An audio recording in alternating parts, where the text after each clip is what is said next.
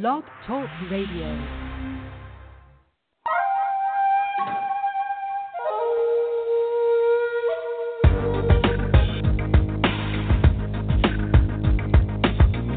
You're listening to The Keys 107, opening the doors to endless possibilities in the pursuit of love, peace, and happiness with your hosts, Rafika and Brother James.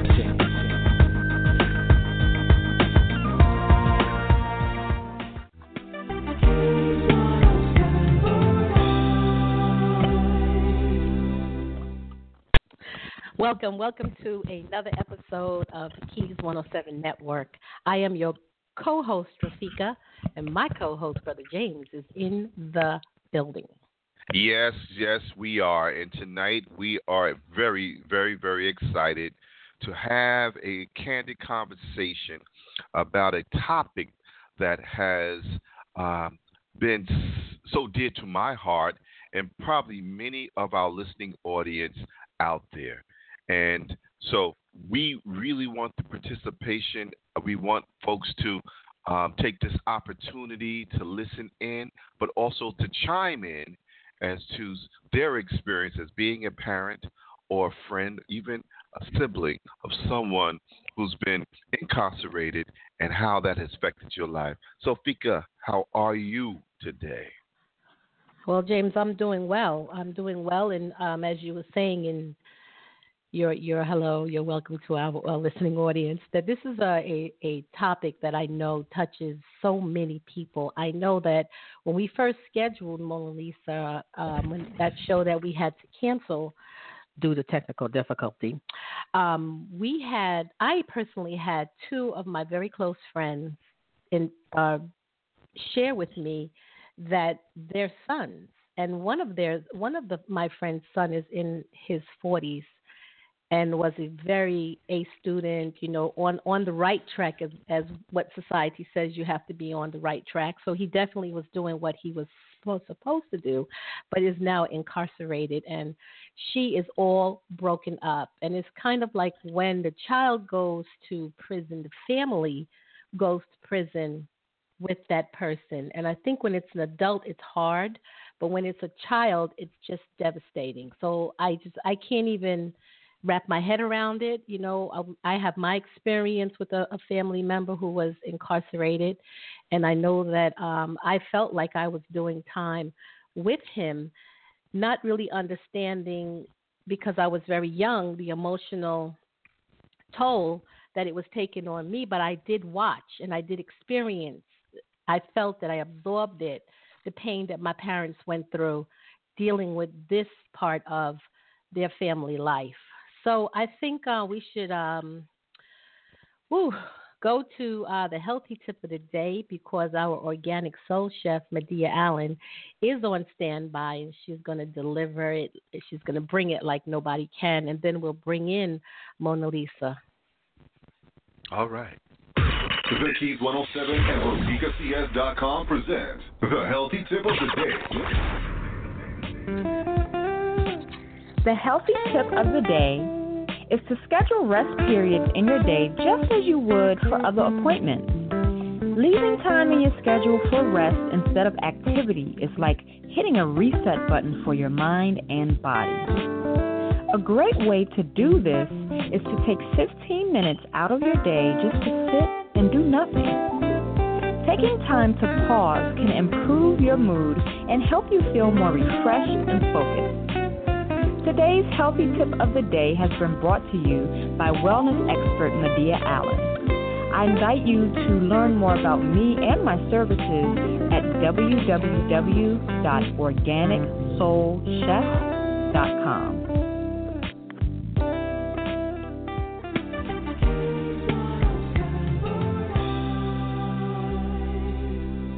The first are a family of clouds up in the sky.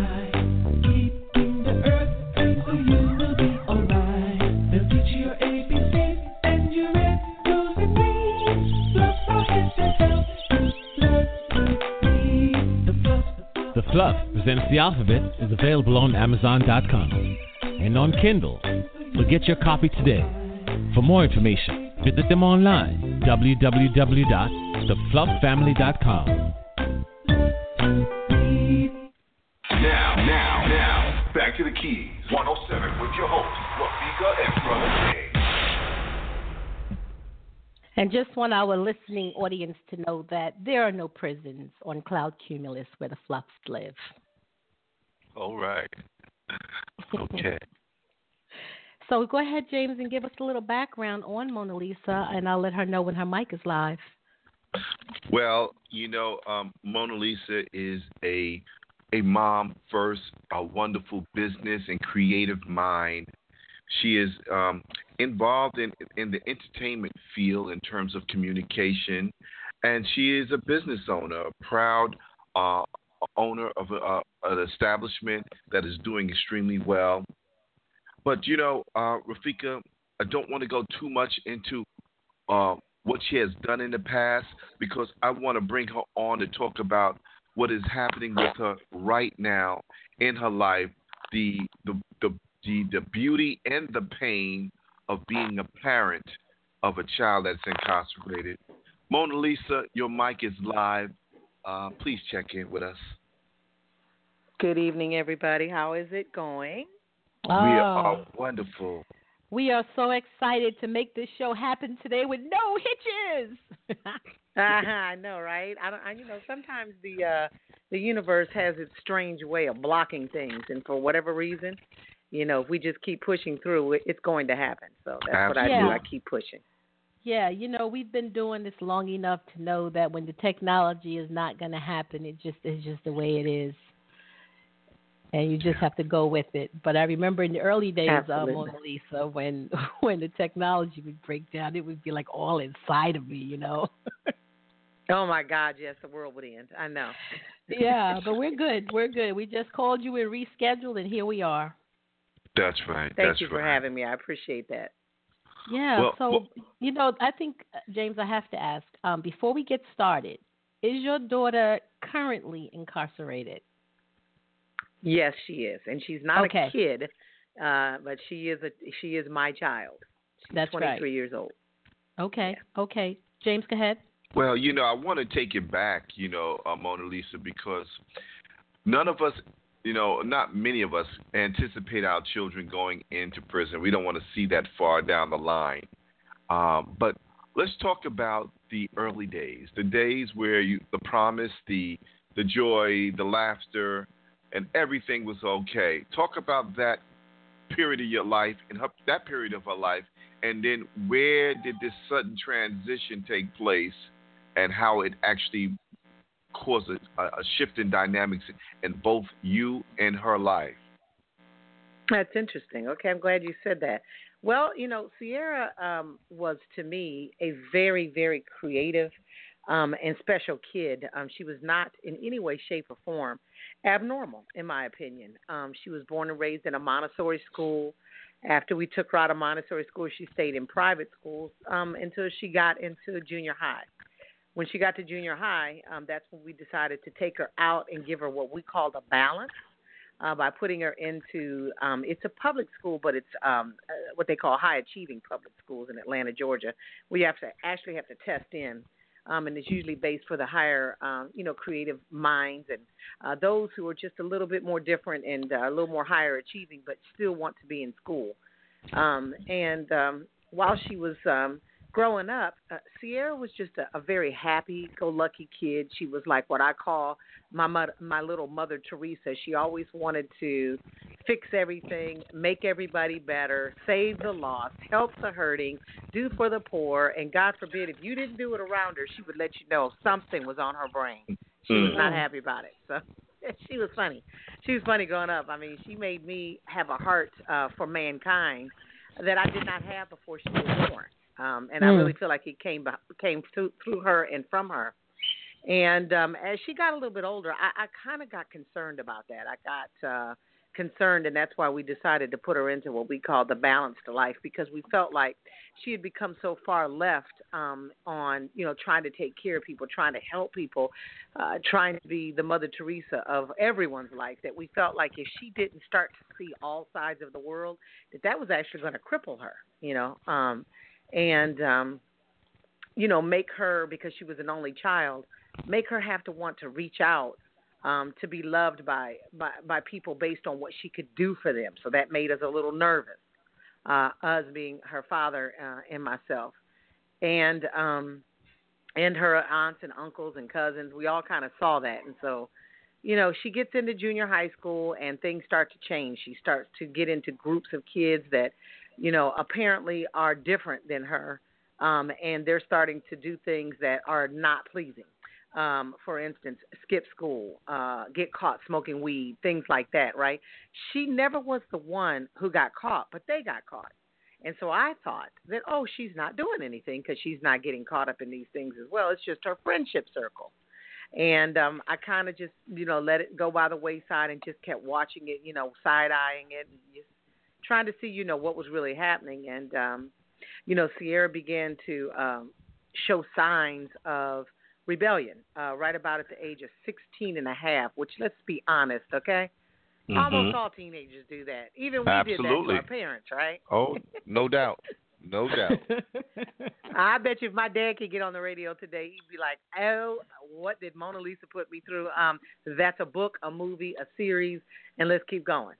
But she started to do things like come home with a tattoo after I told her she wasn't allowed to, and she would do things that just was the typical basic teenage stuff. It wasn't anything to me that was outside of the norm. And so I felt like, okay, we're still going down the right road here. Everything's good. And then one day I get a call from her teacher, and her teacher says, Sierra's really an overachieving kid. You really ought to have her tested. She's bored. And I'm going, that's a strange call. But I decided to do exactly what she said. Got her tested and found out that Sierra's IQ was 8% lower than Einstein's. And it explains so much. I'm trying to shorten the story, but it explains so much about her behavior, and about how she was starting to transition and change and become this, I call it my beautiful butterfly that was coming out of her cocoon. And, while you're in the cocoon, everything is so ugly, but as you're coming out, it starts to become beautiful. Mm-hmm. It just was, I started to see a lot. And so consequently, we went through several things. And we finally decided, okay, we're going to let you test out. And we let her test to see if she was college material at the age of 16 and a half. And certainly she was. So she ended up getting her GED, passed it the first time with a 4.2. You can't go any higher than that. She was in college like 2.5 weeks later after she did that at the Art Institute of Atlanta and doing extremely well. For the first year and a half, she stayed on the dean's list at a 4.0. And then here comes the world of problems. About the second year of college, Sierra starts to disappear, not answer her phone, just things that were obvious to me that were problematic. And I'm not an innocent angel. I too was a kid at one point that tried drugs, that, rebelled against my father and did a lot of things that, probably should have landed me under the jail. But by the grace of God, I still was able to be saved for some reason. So that, I don't know, for whatever reason, I didn't end up going in. And I saw that these things were starting to change. She started to lose an amazing amount of weight, like quickly, about 25 pounds in 1 month. And then her hair started to look crazy. She started to act crazy. And I was clear, she's on drugs. So I made her move back home from college, and she was home for about maybe 3.5 to 4 weeks. And while she was home, I had to fly to L.A. to film a President Obama A-list celebrity commercial, which in my opinion was putting me at the top of my career. So here I am at, having what I think is the best moment of all time in my career, filming with A-list celebrities for the President of the United States, his campaign for television. And then I get a call. And this call, it was the most devastating call I could ever imagine any parent could get. My daughter is 18 years old. She had just turned 18 a couple of months, and then I get the call saying she's in jail. I can't even begin to express to you what that No. felt like. 3,000 miles away. We heard the silence can't on do the anything. phone because we all could feel that pain. That's real. I mean, it's indescribable. It's indescribable. Absolutely. Yeah. It's something that, most parents absolutely never expect to get, or some do. Because let's face it, everybody doesn't have, a lifestyle that is, what I call the average, the norm. Some people do come from problematic lifestyles. Some people come from, generations of those who've been incarcerated, and it kind of, to them, is the norm. It is even to the point of, if you go, you get your stripes almost, and, it just took me for a loop because I had never known anybody in prison. I didn't have any friends in prison, didn't have any family members. It just didn't know anybody. And so for this call to come through, I thought she was absolutely joking because she called me and she goes, Mom, I need to tell you something. And are you sitting down? And I said, yeah, I am. What's up? I'm in the middle of filming. Like, what's going on? She goes, Mom, I'm in big trouble and I need your help. And she begins to cry and just tell me that, she's in jail. And I said, first of all, if this is an April Fool's joke, because it was in April. I said, this is an April Fool's joke, and you and I are going to have some words when I get home. She goes, no, I'm serious. And I said, wait a minute. I watch TV, and I know that when you get a call from somebody in prison, it always says, you're getting a collect call from such and such and such in this facility. I said, girl, you're playing with me. Stop playing. I just wanted it to be a joke so bad, right? So and she bad, goes, yeah. She had a knack of always playing those kind of jokes on me. Like, I've been arrested, Mom, and I'm sitting here with the cops. It was a joke. And I said, it's not funny, and she tells me, you know what, Mom, this time I'm serious. They let me call you. They gave me my one call, and that's this. You've got to get me an attorney. I can't tell you over the phone what I did, but just know I'm guilty. I did something that I admitted. I turned myself in. They didn't have to come get me, and you just got to come help me. And I just couldn't believe it.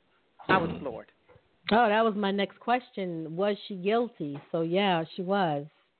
And seems like she wanted to take responsibility for that, huh? Yeah, she thought about it for a while. I guess she went on the run, and that could explain the reason why I couldn't find her for 2 weeks. And she went on the run, and I think she thought about hiding, like her co-defendants basically wanted to do. They got caught up in an armed robbery scenario, and they were robbing to feed their drugs, their drug addiction. They were caught up on a drug called Molly, which I don't know if you know about this drug, but this drug is pretty serious amongst these young kids. And all the rap songs and everybody's, talking about how cool it is, but it's like $150 every time you do this stuff, and it lasts for 2 to 3 days. And the addiction level is after you've done it 2 to 3 times, it's like a 97% addiction rate after that, meaning you'll want it. You can't just pull away from it. And then kids are dying off of that drug left and right from dehydration because it instantly dehydrates you. And because you're so lost. Are you guys there? Oh, we definitely there. I'm taking notes. I thought I lost you. No, not at all. No. Yeah, because they're just dying left and right, and so it's a pretty serious drug. It's very addictive, and these kids think it's cool to lace their cigarettes and their weed and lace everything with it and smoke that, and then go have these rave parties and go to these clubs where they start seeing stuff, and then they have illicit behavior amongst themselves, and they just become free. They call it their new religion. Yeah. Yeah. Well, I can Freedom. just tell you the little bit I know about it. I worked in the school systems here in Long Island, New York, and Molly is one of those drugs that is hard to detect, but you can tell because, like you said, students are always thirsty, walking around with bottles of water and always thirsty. That's when you can kind of tune into who's using and who's not. Yeah. I didn't know that. Yeah. I didn't either. I wish I'd have paid attention. I didn't know anything about that drug. They were so new back then. That was 5 years ago. I had no idea. Wow. So now this is incredible. You get this news. As a mom, your natural instinct is to jump into action and try to save her, to try to defend her, to try to help her. What was your next course of action? What was your feeling? Were you were you frozen at this point? Talk to us about your state of mind once you received this news. I had to go back to the studio and finish filming this commercial the next day, then leave. And while I was in there, I was just numb because I just could not imagine that this was happening to me and my child. And I was like, how could I not have detected this? What could she have possibly done? Because at the time, I still didn't know what it was. I didn't know what the problem was. I was like, what could she have possibly done? You know, she had everything she needed. She had a car. She was getting a weekly allowance. She was in college. It was being fully paid for. Her books were being paid for, and she had a part-time job. So it's like, dude, what could she have done? This is what I was beating myself up over. And then as I got on the plane, I'm literally on the plane trying to, get Wi-Fi on the plane and have conversations with attorneys via email to try to vet through attorneys to kind of see, what the cost is going to be. And then these people are telling me $15,000, $20,000, $30,000 to represent her. And I'm going, what in God's name? Yeah. So I'm like, okay, now I'm going to have to drain my savings account. Now I'm going to have to think about something other than a public defender, or should I go public defender? So now I'm crossed between, should I drain my savings account or should I use a public defender? But I know what they say about public defenders. They are just a line of bull, and they're not going to do anything but railroad her right into the prison, and she won't have any real assistance. So what do I do? And so then I'm beating myself up around, how to make that decision, and I'm calling everybody I know. And, that's a really tough decision that a parent has to make. And imagine when you have no money and nowhere to turn to get an actual attorney, and you have to depend on the public defender. Good luck. Good luck. Yeah. Mm-hmm. Good luck. But so you're looking at it from 2 points of view. On the one hand, you're asking yourself the abyss question of why. And I say that because it's just like it's a big hole. You want to know why. You want answers. And in the back of your mind, you sort of know that you're not really going to get the full answer, but you still crave the conversation on what happened. How did you get to this point? Absolutely. And it was, quite frankly, very embarrassing. It was very shameful. And it, as time went on, guilt started to set in because, it's embarrassing because, one, what could she have done? Shameful because it's like we all know what society thinks of those who commit crimes. Right. So we know what I'm being thought of and what she's being thought of right off the bat. And then guilty, after time went on, a couple of weeks, to say, Mom, meaning me, I'm asking me, what did you do to her? What did I not do to her? What did I do wrong? Where did I go wrong? How did this happen? I was beating myself up like you would not believe with shame and guilt. Yeah. I want to take it back just a moment because some things I heard as you were talking earlier that you said, why couldn't I have seen these things? Why wasn't the signs so prominent to me? Like you said, there was a lack of communication. There was some physical changes in her. There was the disappearing acts, and there was that strange behavior, right?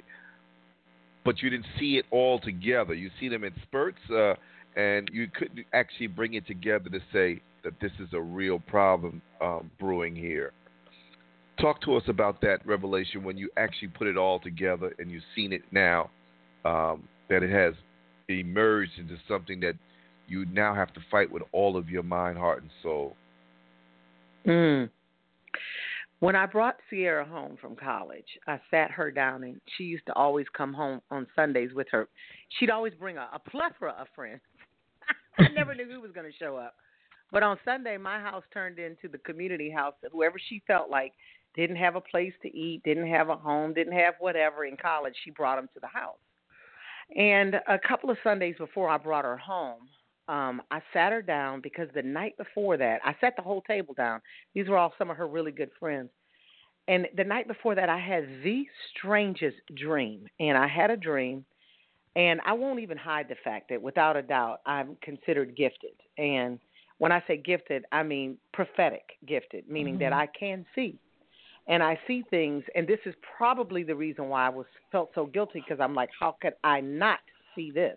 Why was it not shown to me in the spirit? However, I had a dream, and in this dream, it specifically showed me that somebody in my household, either my stepdaughter, my step son, or my daughter, was going to go to jail. I was going to get a call, and I couldn't make their face out in the dream. And I was not going to be able to fix anything, and they were going to have to pay the price. And, I mean, it got deeper as far as the explanation. But I sat them all down, and I said, listen, if you guys are doing anything, I want to let you know right now that this is like a forewarning, and I feel that I need to tell you guys this. You may think it's doom and gloom. You may think I'm a weirdo. You may think, oh, mom's on some extra stuff. But I want you to know I can sense something is coming, and I won't be able to fix it. So whatever you guys are doing, you need to stop it dead in its tracks. And then I asked them, could I cover them with prayer, and could I share with them, some positive vibration and affirmational thoughts that could help them if they were in the midst of anything. And then I came straight out and said, if anybody's on drugs, trust me, I've been there. I've done that.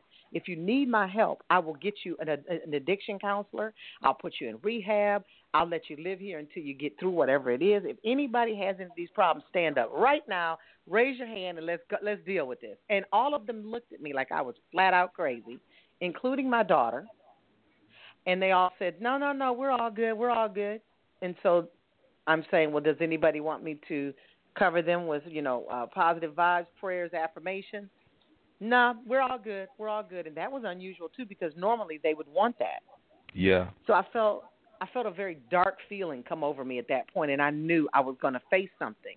I just didn't know what it was and who it was.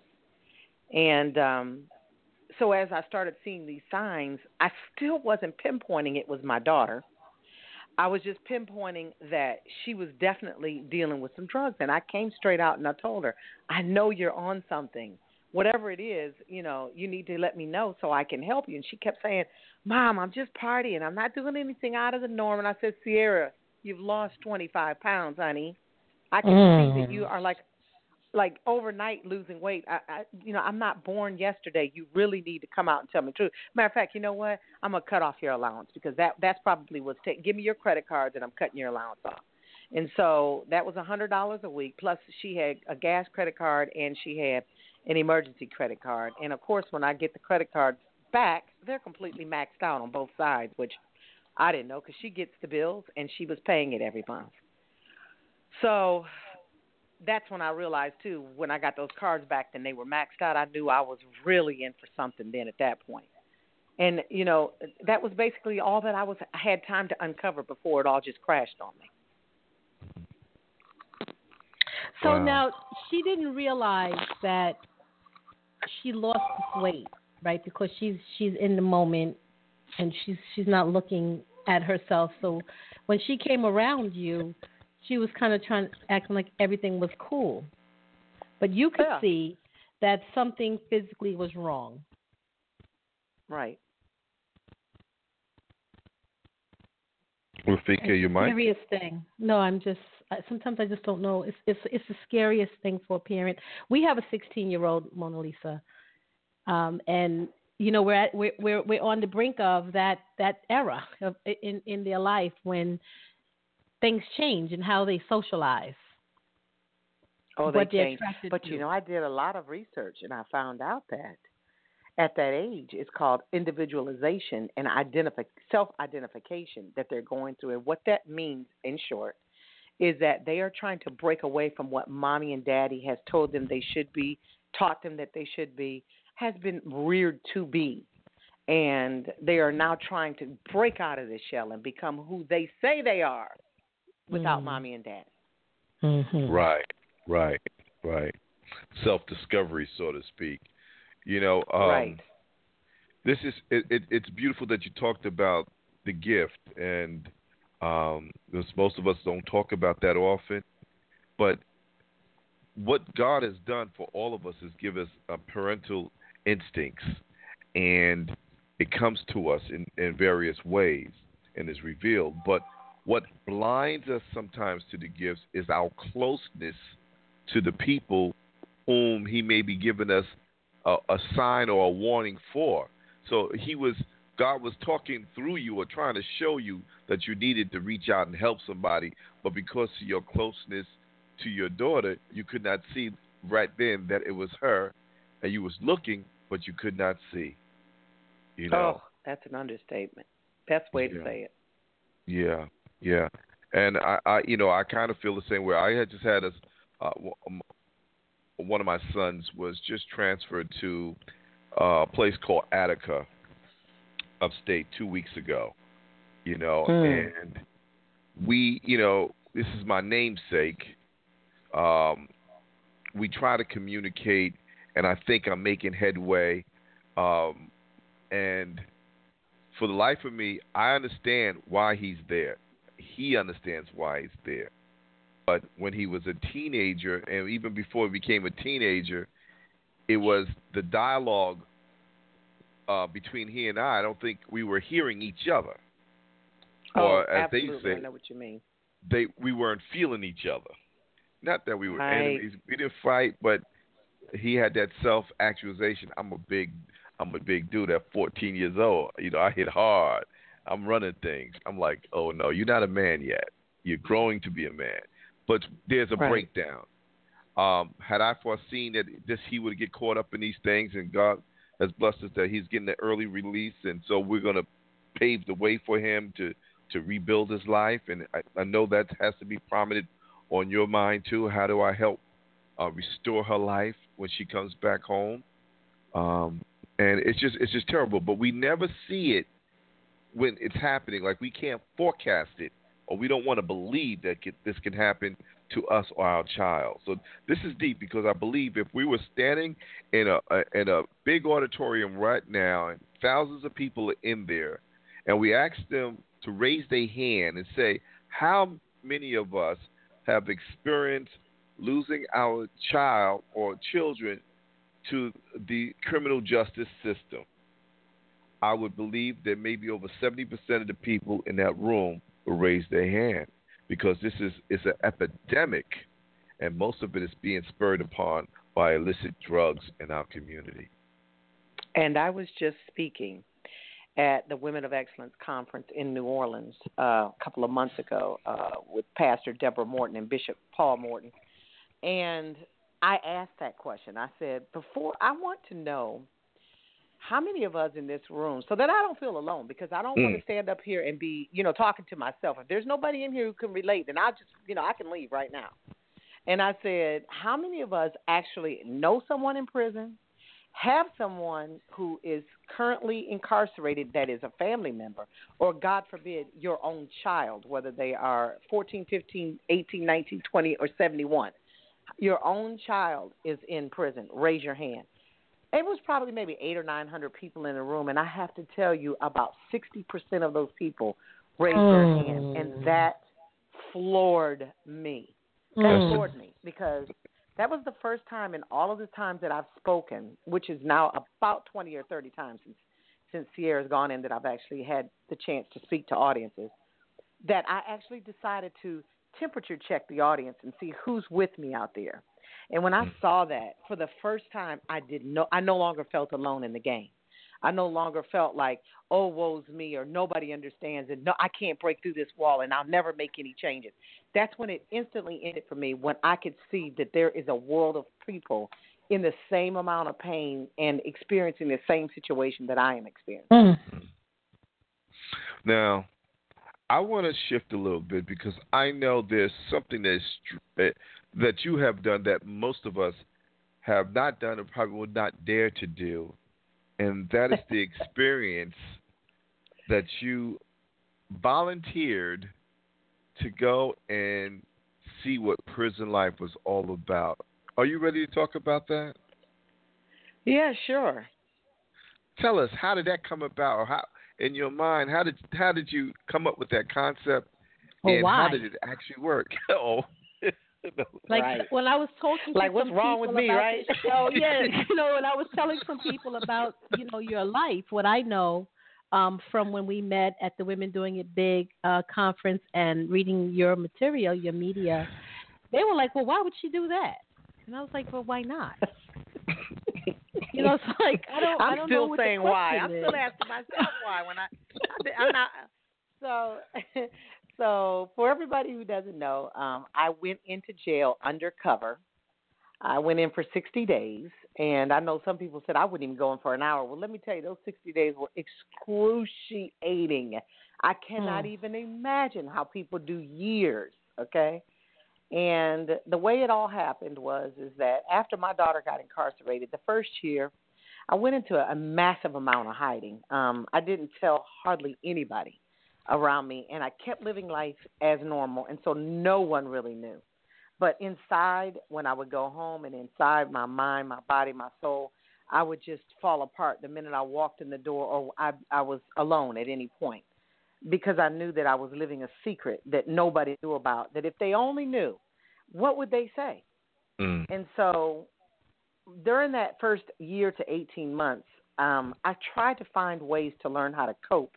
And I started teaching myself, coping mechanisms and studying, understanding why do kids do what they do as far as their actualization and self-identification breakouts, and why do people commit crimes, and what is drug addiction about, and what is overparenting, and how did I become that person? Because I was certainly a person who overparented and didn't even know what that meant until I started to study. And as I started doing all these studies, I started to realize in my quiet time with the Almighty that I was not supposed to just keep this stuff to myself. I was supposed to share this. And in sharing it, I had no idea at the beginning stages how to do it. And then one day it hit me to open up an organization. And at first I called it Prison Moms. And when I opened this organization at that point, which was called Prison Moms, I was basically trying to talk to mothers who had children incarcerated because I just wanted to find my tribe. I just wanted to find the people who understood what I was going through. And as I started to find those people, the dads started to come out the woodwork, and the sisters started to come out the woodwork, and the uncles and the cousins. And they're like, hey, don't leave us behind. We're the family of the incarcerated ones. Yes. And so then I decided to change the name to Parents with Incarcerated Children, and then we present different products and different video series and different events and stuff like that help the families as a whole. And as I was doing that, I was creating videos around getting over the guilt and shame and helping to understand how to navigate the judicial system so that you can understand what are the steps.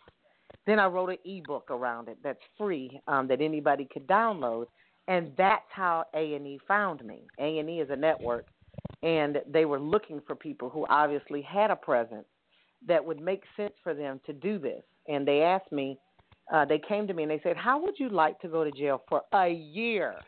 That's how it started. For a year. You had to negotiate a plea deal on that, huh? I said, you really have me twisted. The answer is no to the no to the no, no, no. Are you kidding? And they go, no, seriously, we really want to do an undercover project, and we just don't think it can be done in anything less than a year. And I said, well, because I'm a TV producer, and I said, and I do TV commercials, and now I'm doing television programming. But prior to that, I was doing TV commercials and digital online videos and stuff like that. And I said to them, listen, I'm a producer, and I think all of your producers need to go back to the table and come up with a different scenario, and you need to give me a call at another point in time because you guys aren't working hard enough on creatives here. You got to do something different. Yes. And I asked them, I said, why would you want to do this? What is going to be the end result? Because to me, the only way it makes sense to talk about going into jail for any amount of time would be that we are going to look at what is right, wrong, and indifferent, come out, talk about it, and make changes. Is that what the crux of this show is going to be about? They assured me that, in fact, that is what the reason for the show was, and that they felt like me as a parent who had never really known what it was like, how was I able to relate to my audience? And they asked me what was my statistics of the people who are part of the organization, and I was very honest with them. It is a typical family that's African American. It is a typical family that has one or more or two who've been incarcerated within their families. The average household income is usually somewhere under $40,000 a year. It's usually a fatherless or a motherless, or it's either a single mother home. We had a lot of stats, and she's like, well, you're none of the above. How are you actually able to even relate to these people? And I said, you just hit a button. You just hit a sore spot in me that I was beating myself up over. During that time I was in hiding, saying, how could I ever help anybody when I don't even know this lifestyle? How can I help anybody? Yes. Because, the reality is when you've never experienced incarceration, all you stay in is a state of judgment about what you think it is. Or what the media has shared with us. Right. Because to be honest with you, picture. As soon as you say prison, I think of Oz. And I'm like, whoa. Oh, goodness. You go all the way. Oz. Girl, Oz. Woo. That's yeah. That show terrified me. Yes. Well, tell me what you experienced. Oh, wow. My daughter's actually calling me right now. I wish I could connect her into the call. You can. Oh, you can connect her. Hold on. I'll do it. Hold on. You're listening to the Keys 107. This is Brother James and Sister Rafika, and we have MonaLisa Johnson and maybe Sierra on the line shortly, maybe from prison to talk with us online. Isn't that a unique experience? Only on the Keys 107. That's the power of technology, and I'm glad you came in because my mind I was just stuck with that whole concept of actually being in prison behind bars. And I guess when you just can't get out, it's a whole different, experience. If you're going there as a reporter and you're just doing a walkthrough, that's one thing. But when you're in there and you know that you are not getting out of there for whatever length of time, and what you are susceptible while you're there. And I think one of the things the family goes through. MonaLisa, you back online? Beautiful. Yes. Sierra, are you there? Yeah. Sierra. Hi, Sierra. I'm Brother James. Hi. All right. You are live on an internet radio show, and we are actually interviewing your mom, so this is very timely. I know your time may be short, but first and foremost, we want to tell you that we love you. We know that it ain't easy, but be strong because you have good help on your hands. On your side, your mom is there, and you're going to be doing all right. So, first of all, tell us how you're doing and share with us anything that you feel that's on your heart at this moment. I'm doing all right. After you do a certain amount of time, you start to get used to things, but it's always going to be hard because they never treat you like humans anymore. They take away certain aspects of your life that you're used to. You start to gratify things that you didn't even think that you would gratify before. And It's really hard to earn respect, and it's hard to can you not be so loud, please? It's hard to be the person you were and be able to walk with your head high without people trying to downgrade you all the time or judge you or look at you any different. So it's you've got to be a really strong person. And I have my times where I snap and I flip, just like the rest of them. But I'm trying and I'm growing because I was a child when I got here, but I'm growing every day. Beautiful, beautiful. How much longer do you have there?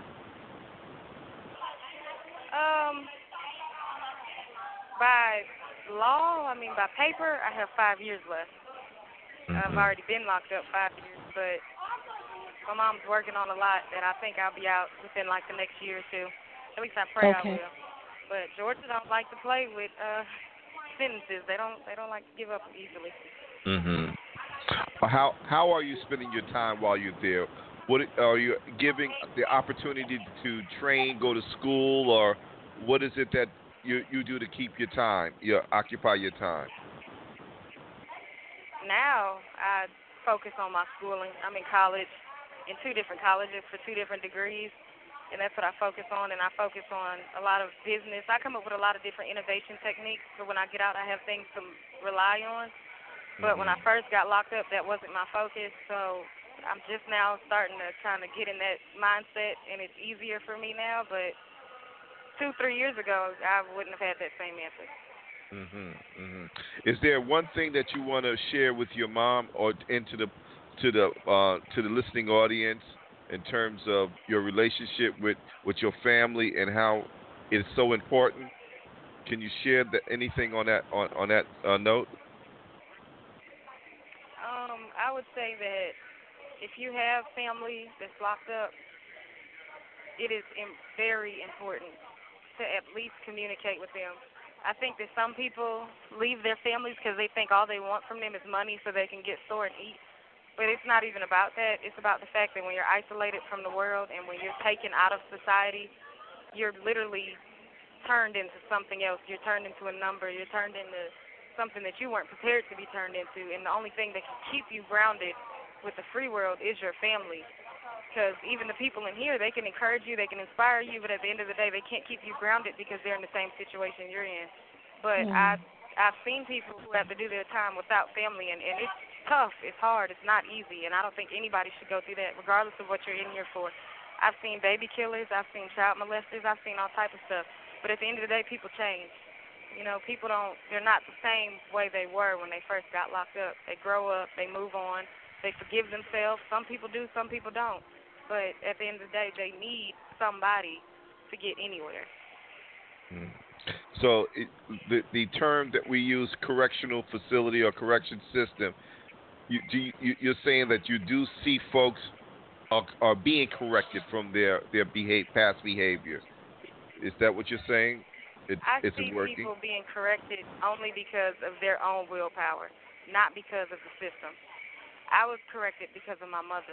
If it wasn't for the fact that she forced my change upon me, I probably wouldn't have changed. And I appreciate her for that, and I love her dearly for that. But people around here get locked up at 17, 16, 15. It was actually a girl who just went to the TC. She's been locked up since she was 13 years old. She's like 20, I want to say 25, 26 now. She said she's coming back to prison because this is all she knows. They don't teach you anything else here. They don't give you any other skills. All they teach you to do is wake up, get ready for inspection, do what they tell you to do, shut the hell up, and keep it pushing. That's all they teach you to do. They don't correct you. They don't help you. The officers, 9 times out of 10, are only here to make some money. They can give two F's about anything else. You know, there is no correction here. Okay. Well, I'm going to turn. I don't know how much time you got, but Rafika and MonaLisa, chime in and communicate with Sierra, please. Well, I think we can go to commercial and give MonaLisa some time to talk with her daughter. We got a little more time left in the show. MonaLisa, and if you want to do that, that's fine. No, we can keep her on the phone. She'll call me back in a little while because we've got about 4 more minutes left. Oh, okay. Okay, good. Okay. Okay, yeah, okay. I'm really, my daughter impresses me to hear her talk. And to hear her, be so eloquent in her thought process, it proves to me that all of the work that we're doing together is actually, making a change. Sierra, one of the things I wanted you to share with them is, what does an inmate think about day in and day out? That's what when they think about the day they're going to walk out those doors. I mean, how do you process that in your own mind? You don't think about it. I honestly don't think I know for a fact that the people I'm around, the people I've come across, if they have time to do, it's not something you think about because a lot of these women will never walk out of here. It's not something you can think about. I'm in a maximum security prison. I'm not around a bunch of short-timers. So it's not something you worry about, more or less. You try to think about other things and create other hobbies that can become a pastime because at the end of the day, you can't stress about walking out of these doors or these gates when there's nothing that can get you out of here before then. There's nothing that you can do physically that can get you out early. In other states, they let you work and get time off. They let you do stuff like that. You can't do that in Georgia. So when you're stuck in here, you're stuck in here. And I don't think that it's depressing to think of when you're going to walk out those gates. I personally can't handle the fact that when I walk out of there, I'm going to be thrown out as an adult and I came in here as a child. I don't know what to handle. I don't know. It's certain things that I don't even know how to pay bills. I don't know how to do taxes. I don't know how to do any of these things. But when I walk out of here, the world is going to expect me to know how to do those things because I will be potentially older than 25 when I walk out of here when I was 18 when I came in here. That's a lot of life to lose, and it's a lot of things that I have not learned, and it's a lot of things that I worry about, like the fact that when you go and eat here, you have 10 minutes to eat a full tray. I worry, what if I go to a restaurant and I can't even act like a normal person anymore? They don't teach you stuff like this. They don't teach you how to get back to the regular world. So I try not to think about it, because when I think about it, it just creates depression, you know? To Understood. be completely isolated. Understood. I got you. So, Sierra, how do you feel about the people that you affected and what got you in there? I mean, you know, have you had time to think about that? And if so, what do you feel? I honestly don't think I have affected anybody. I think my mom has. I don't take pride in anything I've done. I don't think that I'll be able to affect anybody. I do hope that when I get out, I can talk to kids and let them know, you know, this ain't what you want. This is not what you want, because they don't care if you're a child or not. They'll give you that number and keep it pushing. But I don't think that I have touched anyone. The people I come across, they're touched because of my mom, and I give her all gratitude towards that. And then what about the crime that you committed? Have you had a chance to think about that, and how do you feel about that now? Oh, I feel like the dumbest person in the world for doing what I did. The dumbest, to have taken a momentary joy ride with somebody saying, hey, we're going to get high and we're going to do this, and not think twice about it, and now I'm locked up for 10 years for something that lasted 10 minutes, and I regret it wholeheartedly. I wish I would have never done it. I regret it.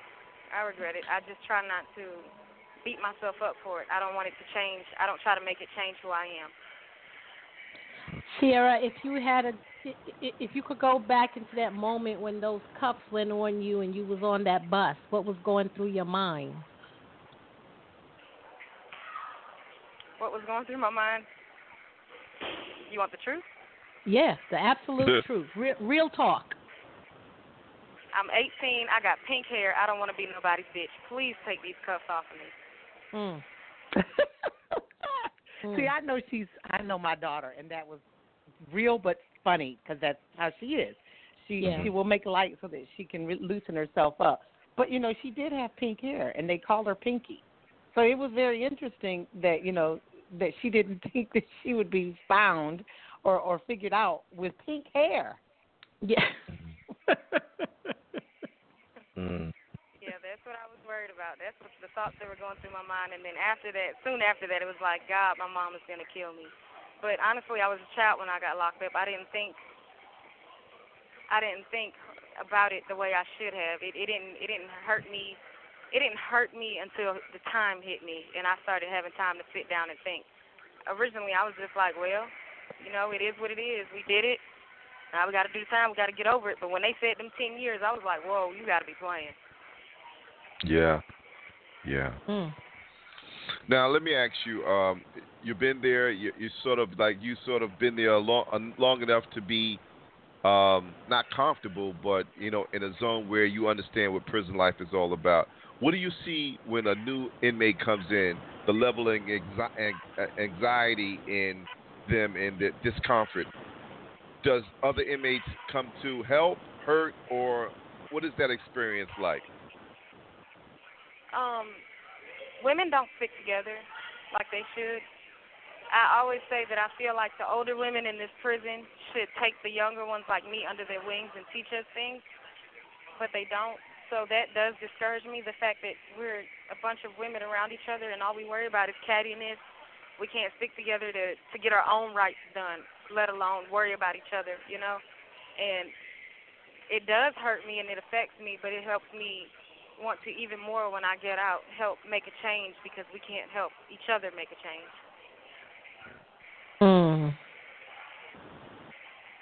And the system does not make it any easier, meaning the support staff. Yeah. Not at all. Not in the least bit. I had a friend pass away on me in here, longtime friend, since the day I've been locked up. And I couldn't find a counselor anywhere to help me through that grievance. But when an officer killed themselves, there was counselors everywhere. An officer that's not even allowed to tell us their name, not even allowed to spend more than 2 minutes of speaking time with us. But I lived with this girl, and she was my best friend, and I cried on her shoulder, and there was not a counselor in sight. They really don't try to think of us first. They think of them first. But, I can't really, I'm not going to say I don't blame them, but I feel like it should be better techniques into which they treat us and the way that they handle us, because even though we may be, in their eyes, lesser than them, nobody is lesser than anybody. Nobody is lesser than anybody. We're all humans. We all breathe the same way. We can all think the same way. Some of the smartest people I've ever met in my life, the most creative people I've ever met in my life are in prison. You have 1 minute left. Well, that's nice talking to y'all. Beautiful, beautiful. Sierra, thank you for sharing with us. We appreciate you. Yeah, and stay strong, my sister. Stay strong. Thank you. I appreciate that. Y'all too. Okay. Sierra, I love you, honey. You can call me back in like an hour. Okay, I will. I love you too, Mom. Bye-bye. Bye. Bye-bye. Bye-bye. The caller has hung up. Now, that is an original. Guys. We have never done that before. Awesome. And MonaLisa, Awesome. only you, the extraordinaire producer extraordinaire, probably staged that. But, folks, I don't think so. No, I swear to you, I didn't. When I got her on the phone, she goes, Mama, please, I can't do. You didn't prep me for this. Mama, please, I'm not ready. I said, Sierra, you're always ready. I made you ready. Girl, you got to get on the phone. And she goes, wow. Okay, Mom. Jeez, okay. Wow. So, that was on time. And her spirit seems light. Was it always like that? Oh, God, no. Oh, I've had so many days with her where I was on my knees begging God to please save her soul, to please stop her from wanting to maybe kill herself, to please stop her from being depressed, to send somebody in there, an older woman, to help her, protect her, anything. I mean, there's been days where I have been terrified of how she felt and was acting, in her personality. She's gained weight. She's lost weight. She's had short hair, long hair. I mean, she's gone through a lot of different, changes since she's been in it. But for the most part, she does get better and better and better, not worse. Okay. Well, I heard strength. I heard strength in there. I heard a woman who sees her movement towards the good. She has grown. She's not a little girl anymore. Like she said, I was 16. Well, it was 18 when I came in, right? It's been 5 years already. She's 22, 23 years old. She can see her womanhood, but I heard strength, but I also heard the fear of the unknown. The unknown is being granted that freedom and to be the woman that she was born to be. And so that transition, I know you're going to be there for her, and we hope to be there as well to help in any capacity that we can, because she is going to show the world the beauty that she has within her, the strength that she has within her, and just the creative mind she was born to be. So I am just grateful for this moment. I am too. I'm just really grateful for that. Thank you. Yeah. And I want to make an announcement that all of the callers that are on the switchboard, if you want to speak to MonaLisa, share your story, ask her a question, if you need some help, press the number 1 on your keypad so we know you want to talk. And for those of you who are listening online and you want to join the conversation, the telephone number to call in is 213-943-3618, 213-943-3618. We're going to go to a brief commercial break. We come back, MonaLisa, you got to talk about your book. All right. The Keys 107. We'll be right back. The first are a family of clouds up in the sky, keeping the earth, and so you will be alright. They'll teach you your ABCs and your red, blues, and greens. Fluff our heads and help you learn to read. The Fluff Presents the Alphabet is available on Amazon.com and on Kindle. So get your copy today. For more information, visit them online, www.thefluffamily.com. Now, back to the Keys 107 with your hosts, Rafika and Brother K. We are live here on the Keys 107 network with MonaLisa Johnson. She is the founder of Parents with Incarcerated Children. And we have just had the awesome pleasure of talking to her daughter, Sierra. She's in prison, and she was able to call out, technology is amazing. Isn't it? And join us on air. And MonaLisa, with her technologies, this is like, well, I could bridge you in. And she did that. No holds barred in that conversation, and so appreciative. Well, we have a caller on the line, MonaLisa, that wants to ask a question to you. Her name is Rain. And Rain, be advised, your mic is live. Please check in. Thank you. Hi, MonaLisa. Hi. And first of all, my name is Rain, and I just want to say I'm so impressed by hearing your daughter speak, and this story is so amazing to me, and the fact that you even did 60 days in and everything else. But my question for you is this: your daughter had a moment that happened for 10 minutes, and was she incarcerated under Georgia's strict mandatory minimums? And is there anything that's being done to try to change those mandatory minimums? I mean, I know you have a new organization, Parents with Incarcerated Children, and I was wondering if your platform is making any movements towards having those laws and regulations looked at and changed.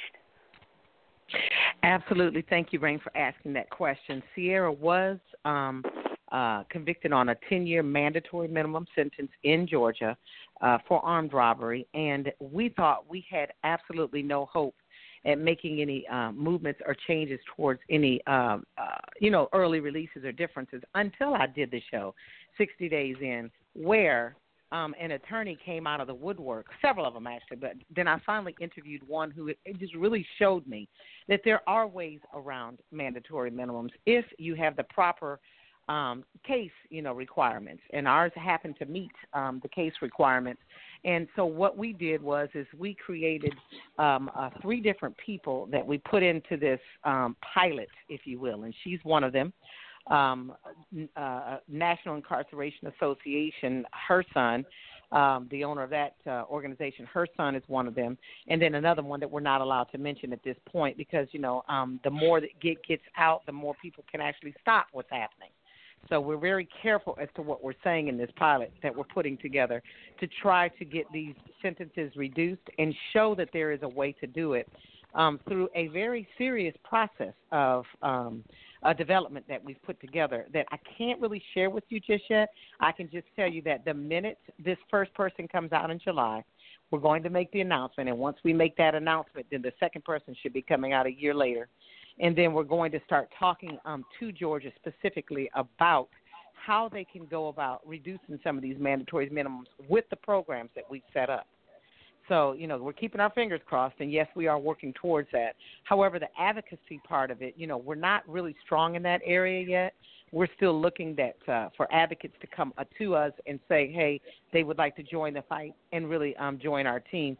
We partner with the National Incarceration Association, and they have 2 strong advocates on their team that fight in general about mass incarceration and the awareness of mass incarceration. So we're building one block at a time, one step at a time.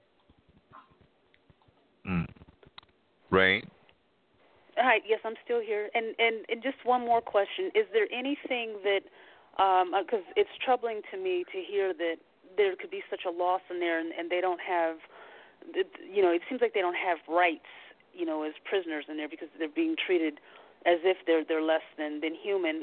For an education purpose, is your daughter, being as advanced as she was and she's in these educational classes, is that something that she's having to support on her own, or is there like any type of, assistance that we on the outside could do to help people who are deserving inside?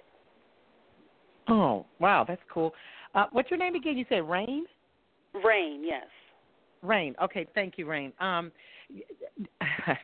It's a very interesting scenario. What happens back in the 80s? Inmates used to be able to get full college funding, and then the society went into an uproar and said, we will not pay for an inmate to commit for criminal to commit a crime, and then they get free college tuition while we're out here and we can't even put our kids through school. So they stopped that. Oh, yeah, they stopped it, and they meant they stopped it, okay? And, quite frankly, I'm sure there were many of us who were on board with that back in the day until it happened to your family and our family. And then you start to look at that and you start to realize, how do you actually rehabilitate people? If you look at research shows that rehabilitation first starts with education. And if you're not educating these people, all they're going to do is what they have always known. It's like what Einstein says when he says, the definition of insanity is doing the same thing expecting different results. Yeah. So as an organization, Parents with Incarcerated Children started an educational fund. And so far, we've only been able to put 4 kids through college. They're not all the way through. They're in the midst of it.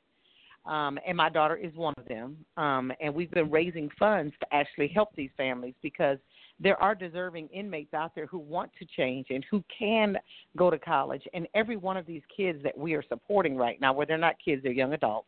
One is 23, 27, and 32. These people are all 4.0 students. And online, we run this campaign every single quarter to try to raise some money because there's no, parents have to actually pay for it. For me, to put Sierra through college, it cost me $1,750 per semester. That includes her books. And she goes online daily to class through a pilot program that Georgia just started. And then she also has some extended learning classes that she does through the mail and teaches herself with the curriculum that they send over. So anything that anybody wants to do to help us, go to Parents with Incarcerated Children, our Facebook or our website, and on there is our educational campaign where you can clearly donate and help us. Okay. Can you repeat that so just in case someone didn't hear it? Sure. You can go to our website, Parents with Incarcerated Children. All over there are posts about, helping us with this educational fund. Or you can go to our website, pwicus.org. That's Parents with Incarcerated Children, us.org. And it's an acronym, pwicus.org. And there you can help us by making donations and support us to help send these deserving inmates. The key word is deserving because they do have to prove by sending in letters, by showing us their previous, educational records, and prove to us that they want to do this by maintaining a 3.5 or better. Mm-hmm. May Well, I Rain, ask one more question? Sure. I was going to ask you if you have one more question you'd like to ask. Go right ahead. From your journey on 60 Days In, what would you say was the most mind-blowing thing you discovered while you were doing your 60 days?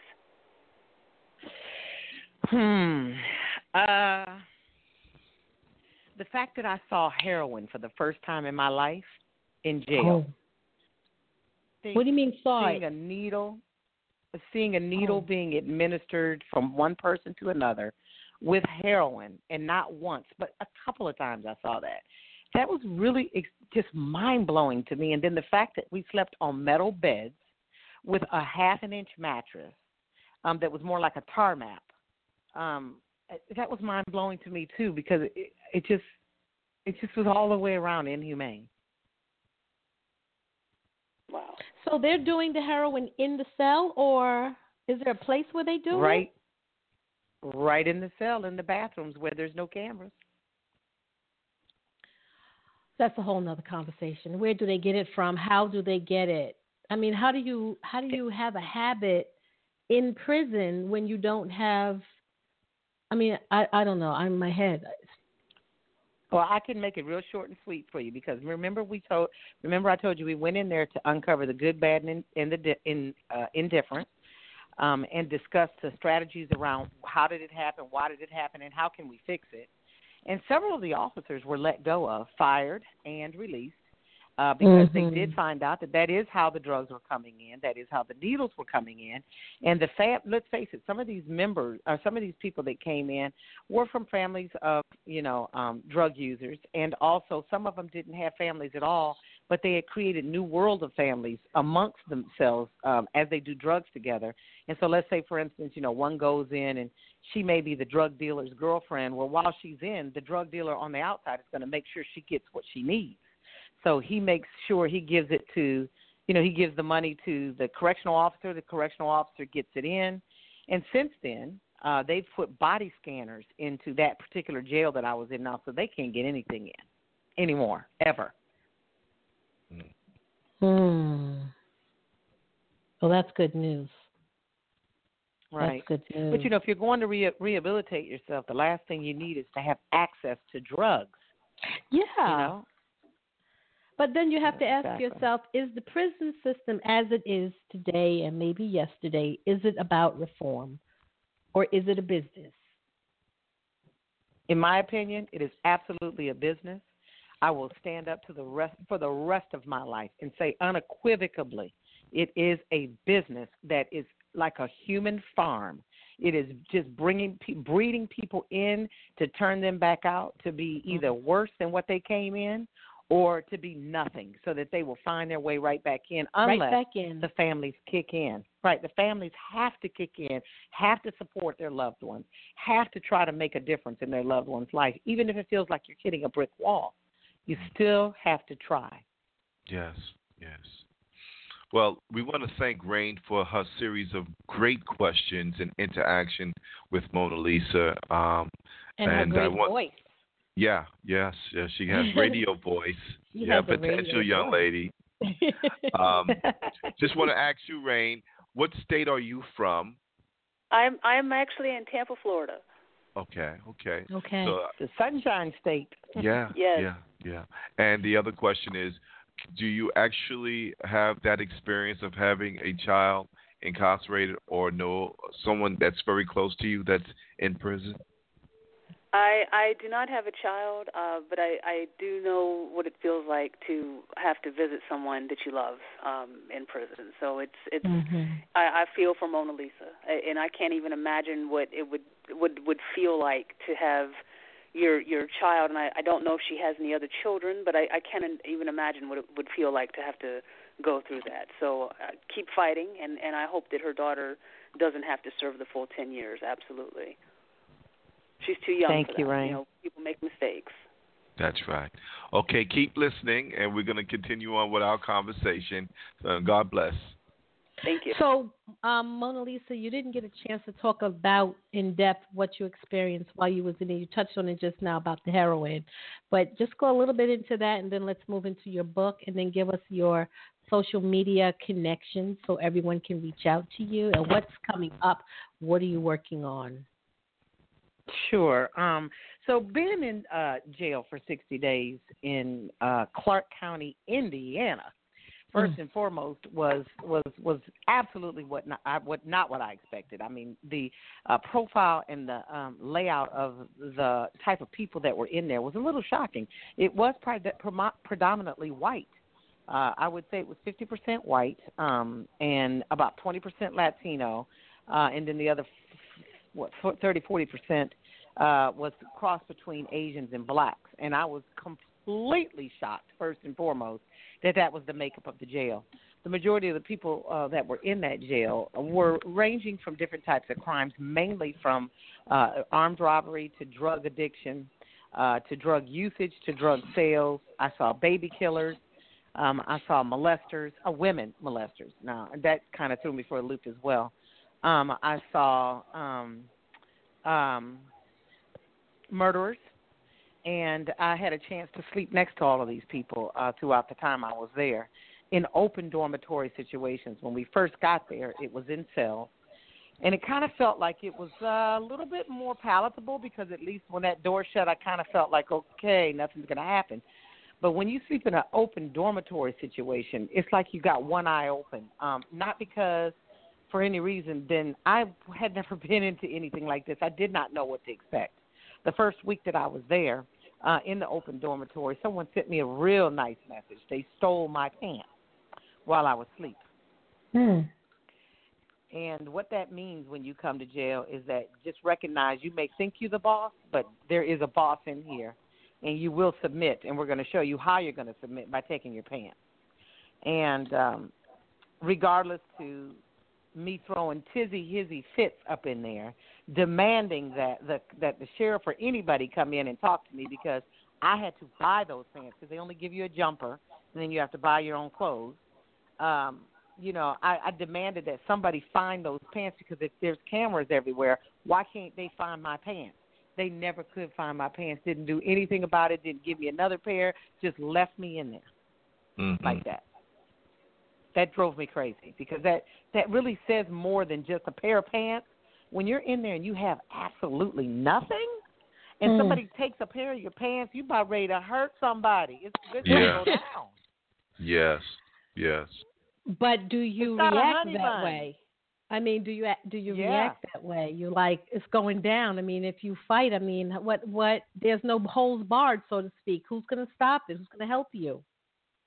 Absolutely. And, after about 7 days, I became literally sleep deprived, because they never go to sleep around there. Between the drugs, they stay up all night doing drugs and screaming and partying. And then in the daytime, they only sleep a little bit. And it's like people are on different schedules, so you never sleep. And after that happened, of course, I felt like I needed to stay awake, to kind of watch my stuff.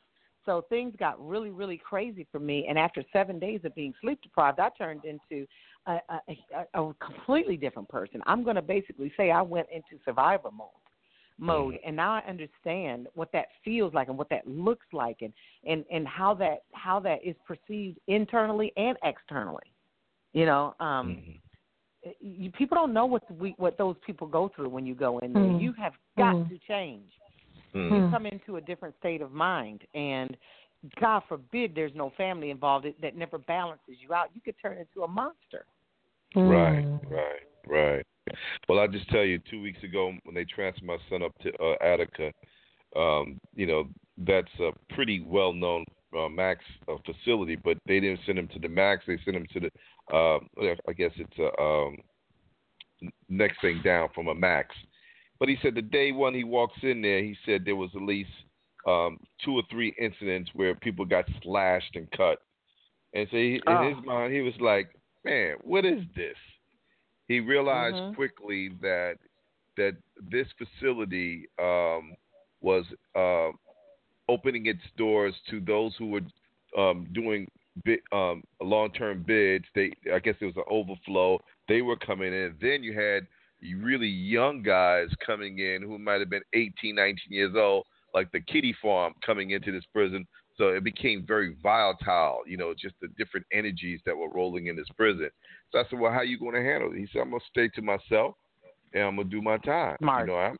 And, I'm not having it. I'm straight up. My son, he can hold his own, but, still in all, when you're alone in there, it could be tough, but you have to have that conviction that you're going to be to yourself and mind your business.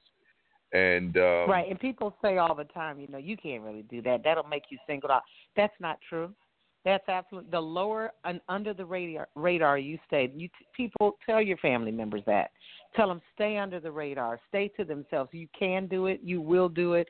It is possible. It's better that you do it that way.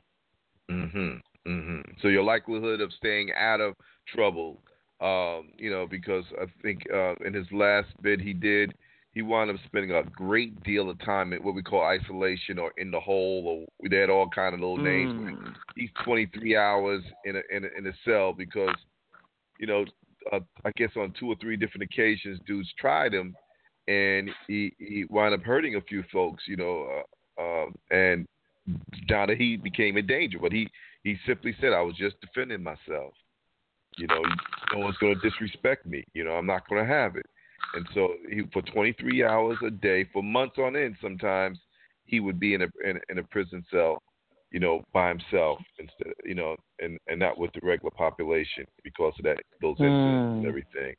And now there's a different mindset that happens to one once they go into isolation, even when they come back into population. And I will send you the research on it, because there is a different. You're going to have a different person now than you've ever had before, regardless of what they're telling you. It's like that commercial that they have on TV where they're holding up the happy sign in front of their face, but behind them they're really, really sad. you're gonna experience some things that if you can see the signs and symptoms up front, you'll be able to determine what isolation does to a person. That's why it's so inhumane, because we are not, as humans, created to be put into, first of all, prison, and secondly, isolation. It's just not the way we're made up. Right. And because of that, it really takes a toll on the psyche of any human, whether it be female or male. Mm-hmm. Now, since you touched on that, once you had that 60-day period where you were incarcerated, when you came home, how did you deal with your psyche to get yourself, into a state of normalness, if you will? Well, I feel like a total wimp now that I've been home, and I look back at exactly what happened to me. I went through, first of all, what I call isolating myself in the free world. I went through a state and period of time which lasted almost 5 to 6 months, where I didn't want to go anywhere. I didn't want to do anything. I even moved my office, just not my whole studio and all that stuff, but just my own office into my home, because I started to isolate myself and put myself into a prison because I kind of felt guilty for living free after experiencing what I experienced. I didn't know I was going through that until the show provided us with some psychological PTSD help. And then I realized I was experiencing PTSD and had been experiencing it for some time. I actually wrote a chapter about that in the book. So even though it was volunteer for you, even though you volunteered, you still went through that whole psychological entrapment that people locked up go through. Mm-hmm. Even though you knew you were coming out. Right. Even, I think that, you know how that old movie says, I can't tell you the truth because you can't handle the truth. Well, let me tell you, Mona can't handle the truth. Okay? Can't. What I saw, what I experienced, I could not handle, because I am a change agent. When I speak, things change. When I move, things change. When I think, things change. And while I was in there, I couldn't change anything. When I came out, I'm still changing things, but I couldn't change everything I wanted to change, and it's very, very, very slow, the kind of changes that we're making. But, to not be able to affect anything and to change anything really, really messes with your psyche, especially when you know the truth.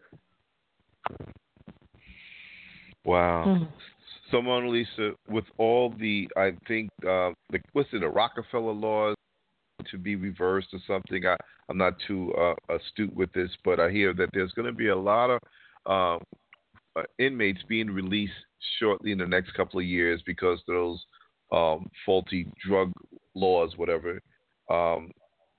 So we're going to have an influx of young men and women coming home. What would you suggest we do as parents, in particular, to help these young people get themselves, that's not even young, but some older people as well, get themselves readjusted into society? Well, I'm going to say something that's probably not going to sit well with a lot of people, but I'm going to say it because I know for a fact it does work. And this is what we as an organization advocate on behalf of. First of all, look at yourself. It's not about the inmate right now. Look at you. Figure out who you are and know who you are. And on top of that, make sure you're doing as much personal development as you possibly can to help you get over the guilt and the shame, to know if you're experiencing PTSD, to know if you have any type of mental illness, even yourself. Should it be bipolar? Should it be depression? Should it be schizophrenia? Any of the above. Maybe you're just a jealous-hearted person. Whatever it is that you have within you, figure out for yourself how to maintain and keep you on a level playing field. Because once you can keep yourself level and you keep yourself in the right mind space, then you can truly parent your children in a way that they will respect you and honor you and look at you and see that you cannot be moved, not this time. Don't let manipulative skills become the primary focus of your relationship with your loved one. Really study and learn about manipulation, because they are going to be masters at it. That is the lifestyle they have to lead. It's not that they want to be these people. It's not that they may even be aware that they're operating in this fashion. Some of them, it just becomes a way of life. It's just like with some of us who eat healthy and exercise every day. It may not be something you even have to think about at some point or another in your life. It becomes just a habit. It's the same thing with people who come out of prison. They have been habitually institutionalized and made to think, act, and be a certain way. So familiarize yourself with that type of behavior, and it's basically formed around manipulation. Mm-hmm. Wow. And then the last thing I would say is get my ebook. It's just volume 1 and volume 2, 3, 4, and 5 is coming out, and they'll keep coming out until I tackle every single issue that I think a family needs to know about helping a loved one that's incarcerated and also helping themselves, which is my primary thought process. Help you first. Like when the plane lets go of the oxygen mask, what do they say? Put it on you first before you put it on your child. Absolutely. So let's get ourselves straight. Let's get strong. What is the name of the ebook, and how can people get it?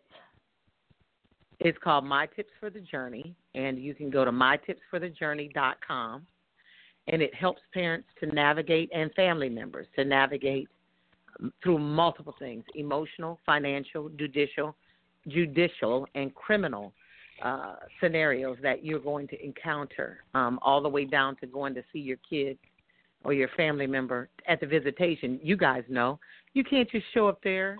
No. You have to go through a process. It's a process. Mm-hmm. I showed up. I was like, hey, MonaLisa here. I'm coming to see my kid. And they're like, and your point? You don't own nothing. You don't run nothing. In fact, they'll system. tell you what to wear. You can't wear certain things. Yes. No yes. flip-flops, no leggings, no boobs showing, no skin-tight pants for men, no pants sagging. I dare you to wear shorts. And come in there with some ripped T-shirts or ripped jeans. You're not getting in. Not getting in. Don't wear no red. Don't wear no blue. Wow. Okay. Exactly. There's rules, man. And that kind of stuff can devastate you and make you never want to go back again. And then what happened? If you'd have just done the homework up front, you'd still be there to see your loved one. You got to fight. If you really want to be there to help your loved one, you got to fight just as hard as they fight. Yes. You can't just give up. Yes. Wow. Well, we are getting close to that time where we have to sign off, but this has been a wonderful experience with you, MonaLisa. We really respect your strength, your vision, and your plight that you have had, and we wish the best for you and your family and for your organization. Mona, can you give us the ways that people can contact you? I'm sure there are many listeners out there who are just a little too shy to talk and need to speak to you one-on-one. It's okay. MyTipsForTheJourney.com is where you'll get the free ebook. MyTipsForTheJourney.com. Of course, you can find us on Twitter, Instagram, and Facebook at Parents with Incarcerated Children. And then you can check out our website at pwicus.org. That's P as in Parents with Incarcerated Children, US.org. Wait a minute, give me that one again. Wait. I can't find I'm on Facebook trying to put all this information in, and I lost my spot. That's okay. Parents with Incarcerated Children. Okay. Mm-hmm. That's all of our social media handles. Okay. And then the website is pwicus.org.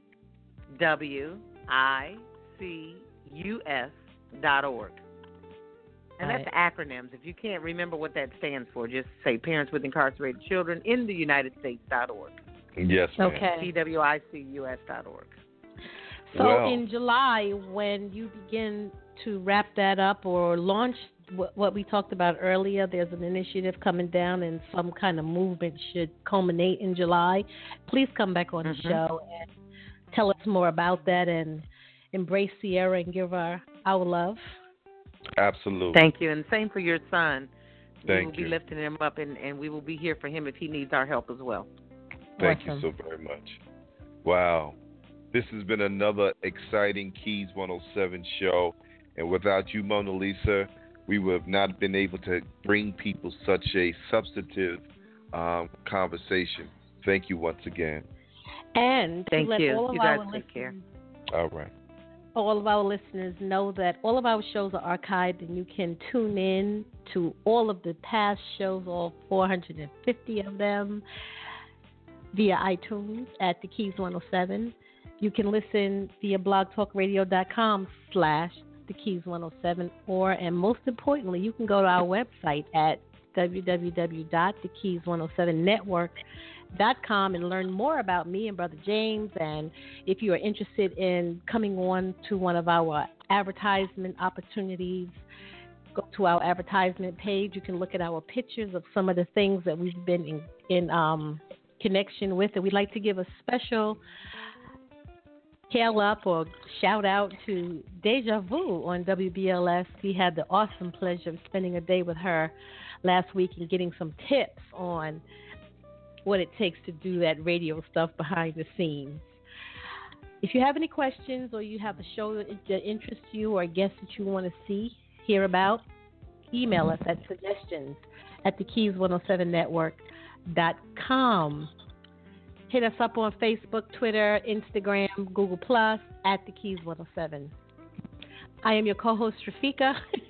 That was all one sentence. Yes, and I'm Brother James.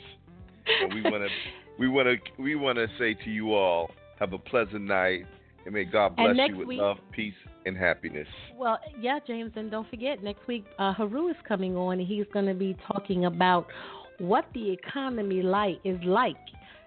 The pros and the cons of this new Trump economy era. So tune in Thursday the 20th at 8:30 p.m.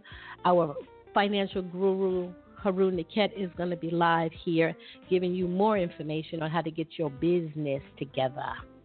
And Rafika, wait, before you go, we're going to do a special segment coming very shortly on dreams, what dreams are all about.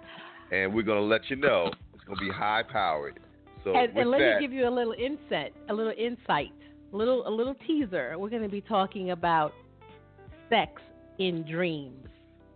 Oh boy! Okay. Oh boy! That might be a hot topic. Dream on, my folks. Dream on.